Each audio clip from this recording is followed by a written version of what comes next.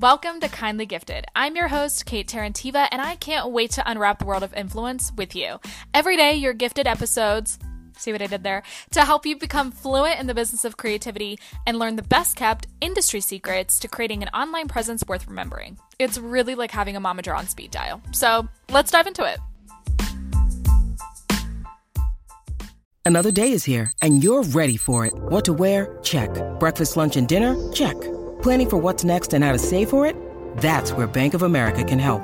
For your financial to-dos, Bank of America has experts ready to help get you closer to your goals. Get started at one of our local financial centers or 24/7 in our mobile banking app. Find a location near you at bankofamerica.com/talktous. What would you like the power to do? Mobile banking requires downloading the app and is only available for select devices. Message and data rates may apply. Bank of America N.A., member FDIC.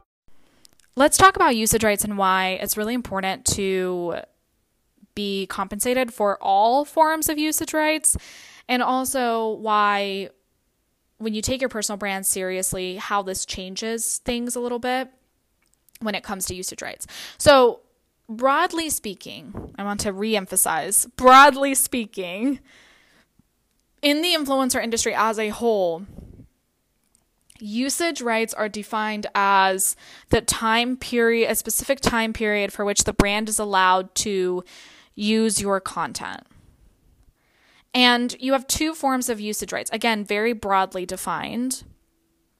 Organic usage rights, which are allowing the brand to repost your content on their social media platforms, but they're not allowed to take it anywhere else.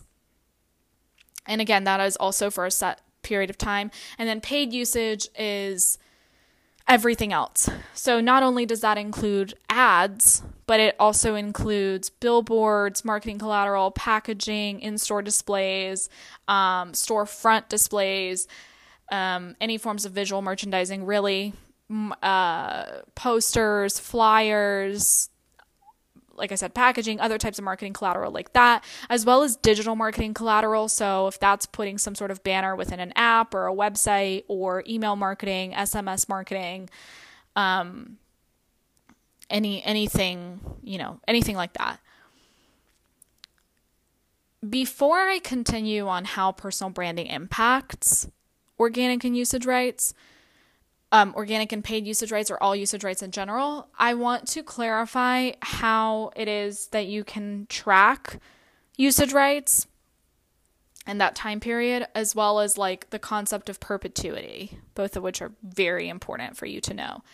So in terms of usage rights tracking, you need to be tracking all of it. And I'm going to say right away that it is way easier to track any form of digital rights than it is real world rights. So when it comes to packaging and billboards and things like that, like print marketing collateral, things like that, it's way harder to track.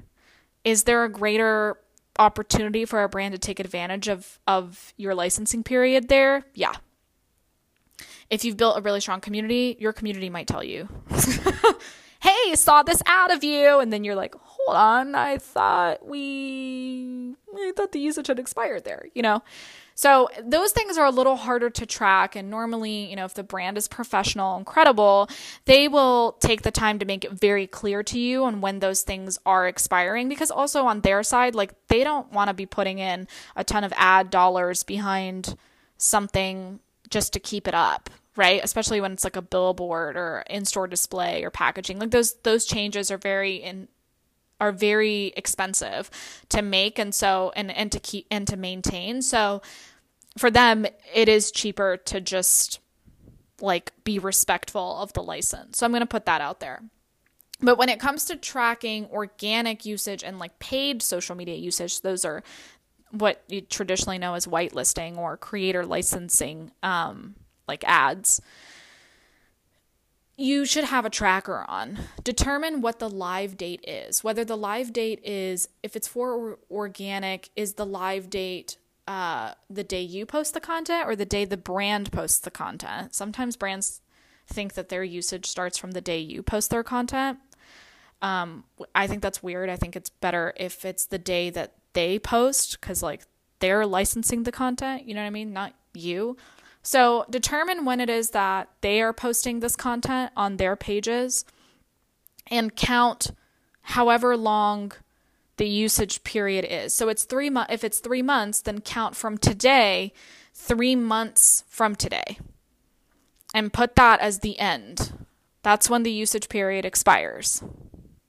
This is specifically for organic. And then when the usage period expires, or if shortly before, if the expiration falls on a weekend, then you touch base with the brand and just say, hey, coming up is our expiration of our usage term.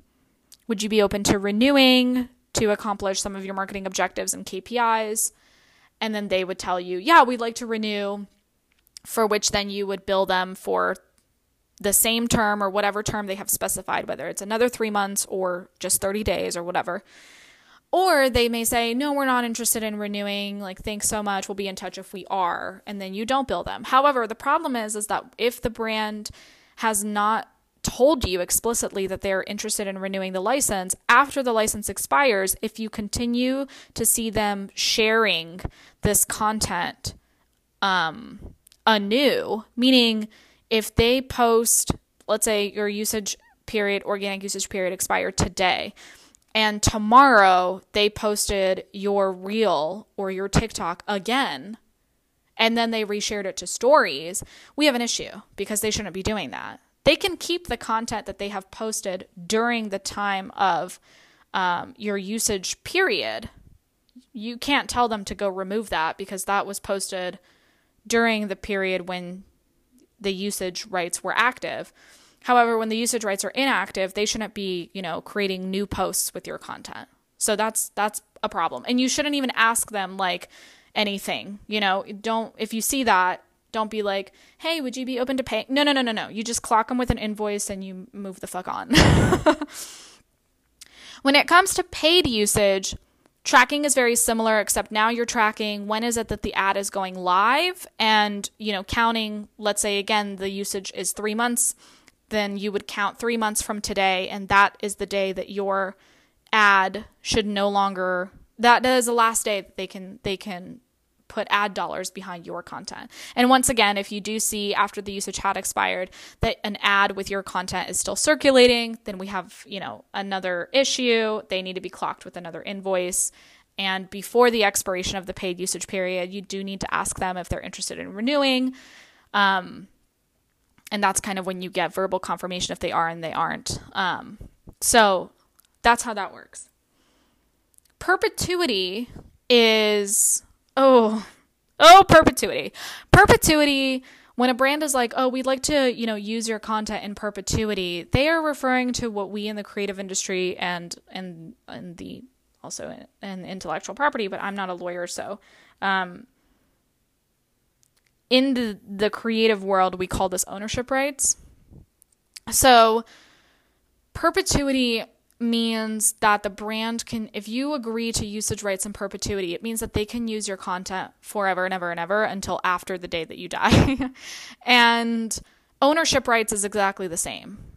Ownership rights is you telling them, okay, I'm transferring my ownership rights as the creator to you as the brand. So now and ownership rights are expensive as shit. So like perpetuity, therefore, should also be really expensive. Here's where perpetuity is a problem. One, they shouldn't have the right to use your content forever and ever and ever and ever and ever and ever and ever, because what if there's a scandal? Now you're the face of it. Okay.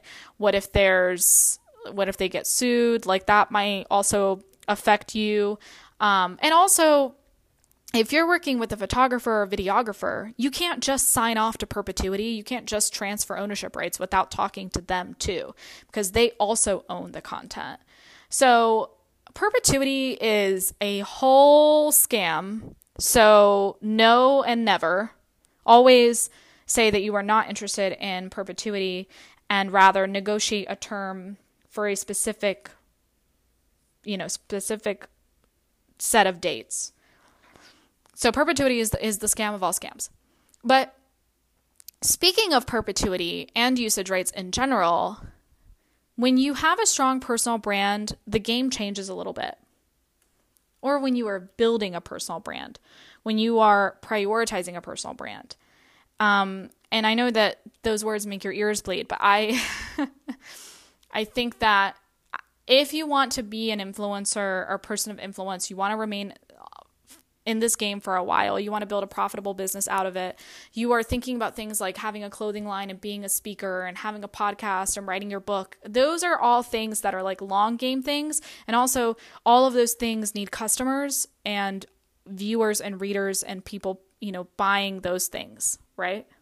That's how they continue to become successful and they continue to, develop further and whatnot. So if you're building a personal brand and you're prioritizing a personal brand, usage rights become a whole different ballgame, because now not only are brands using your content, they're also using your likeness, and they're also using your reputation, and they are also licensing the opportunity to associate with you.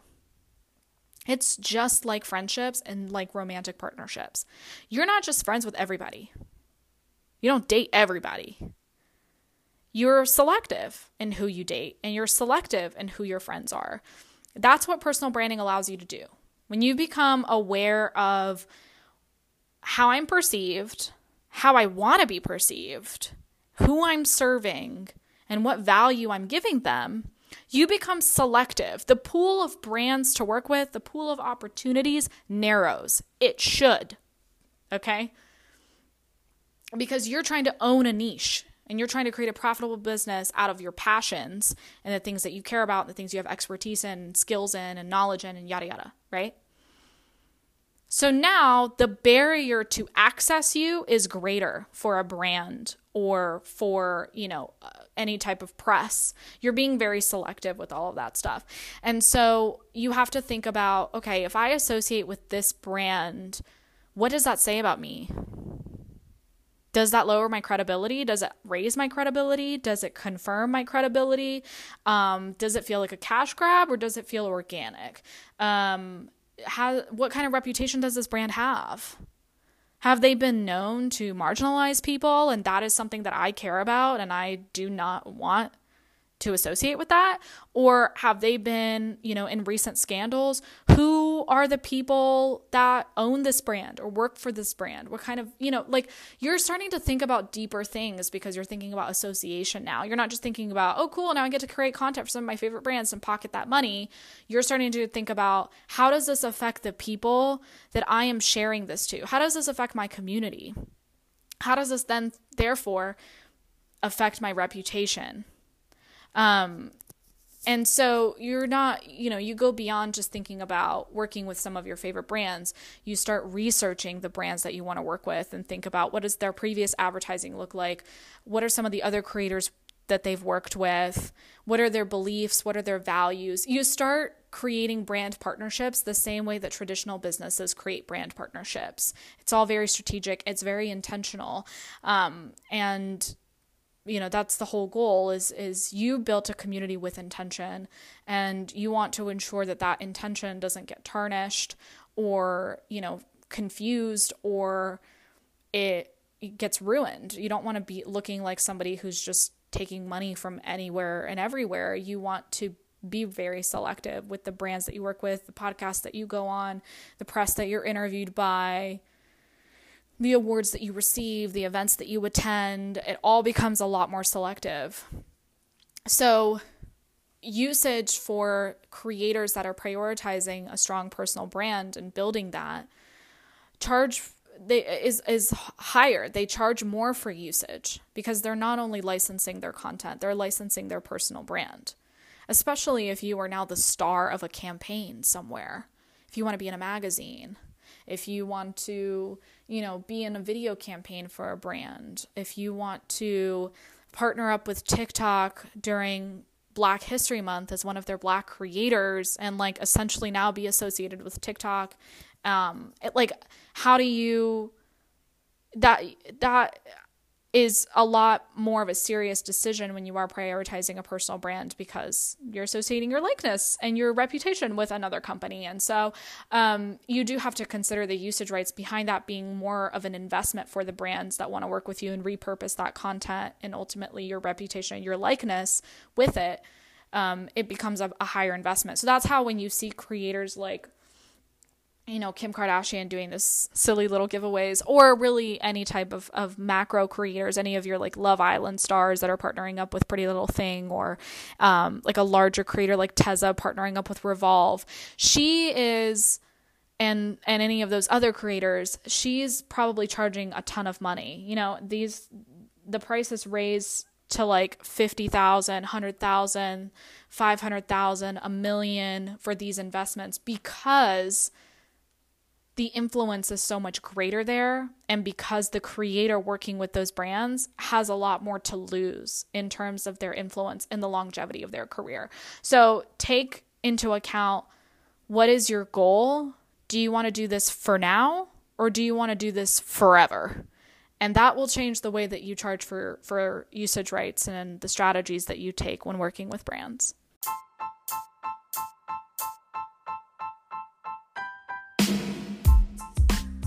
Thanks for tuning in to Kindly Gifted. To support the podcast, please leave a review, share with your friends, and don't forget to subscribe. Make sure you follow me on TikTok at Kate Mob for more creative secrets from the internet's momager. See you on the next episode of Kindly Gifted.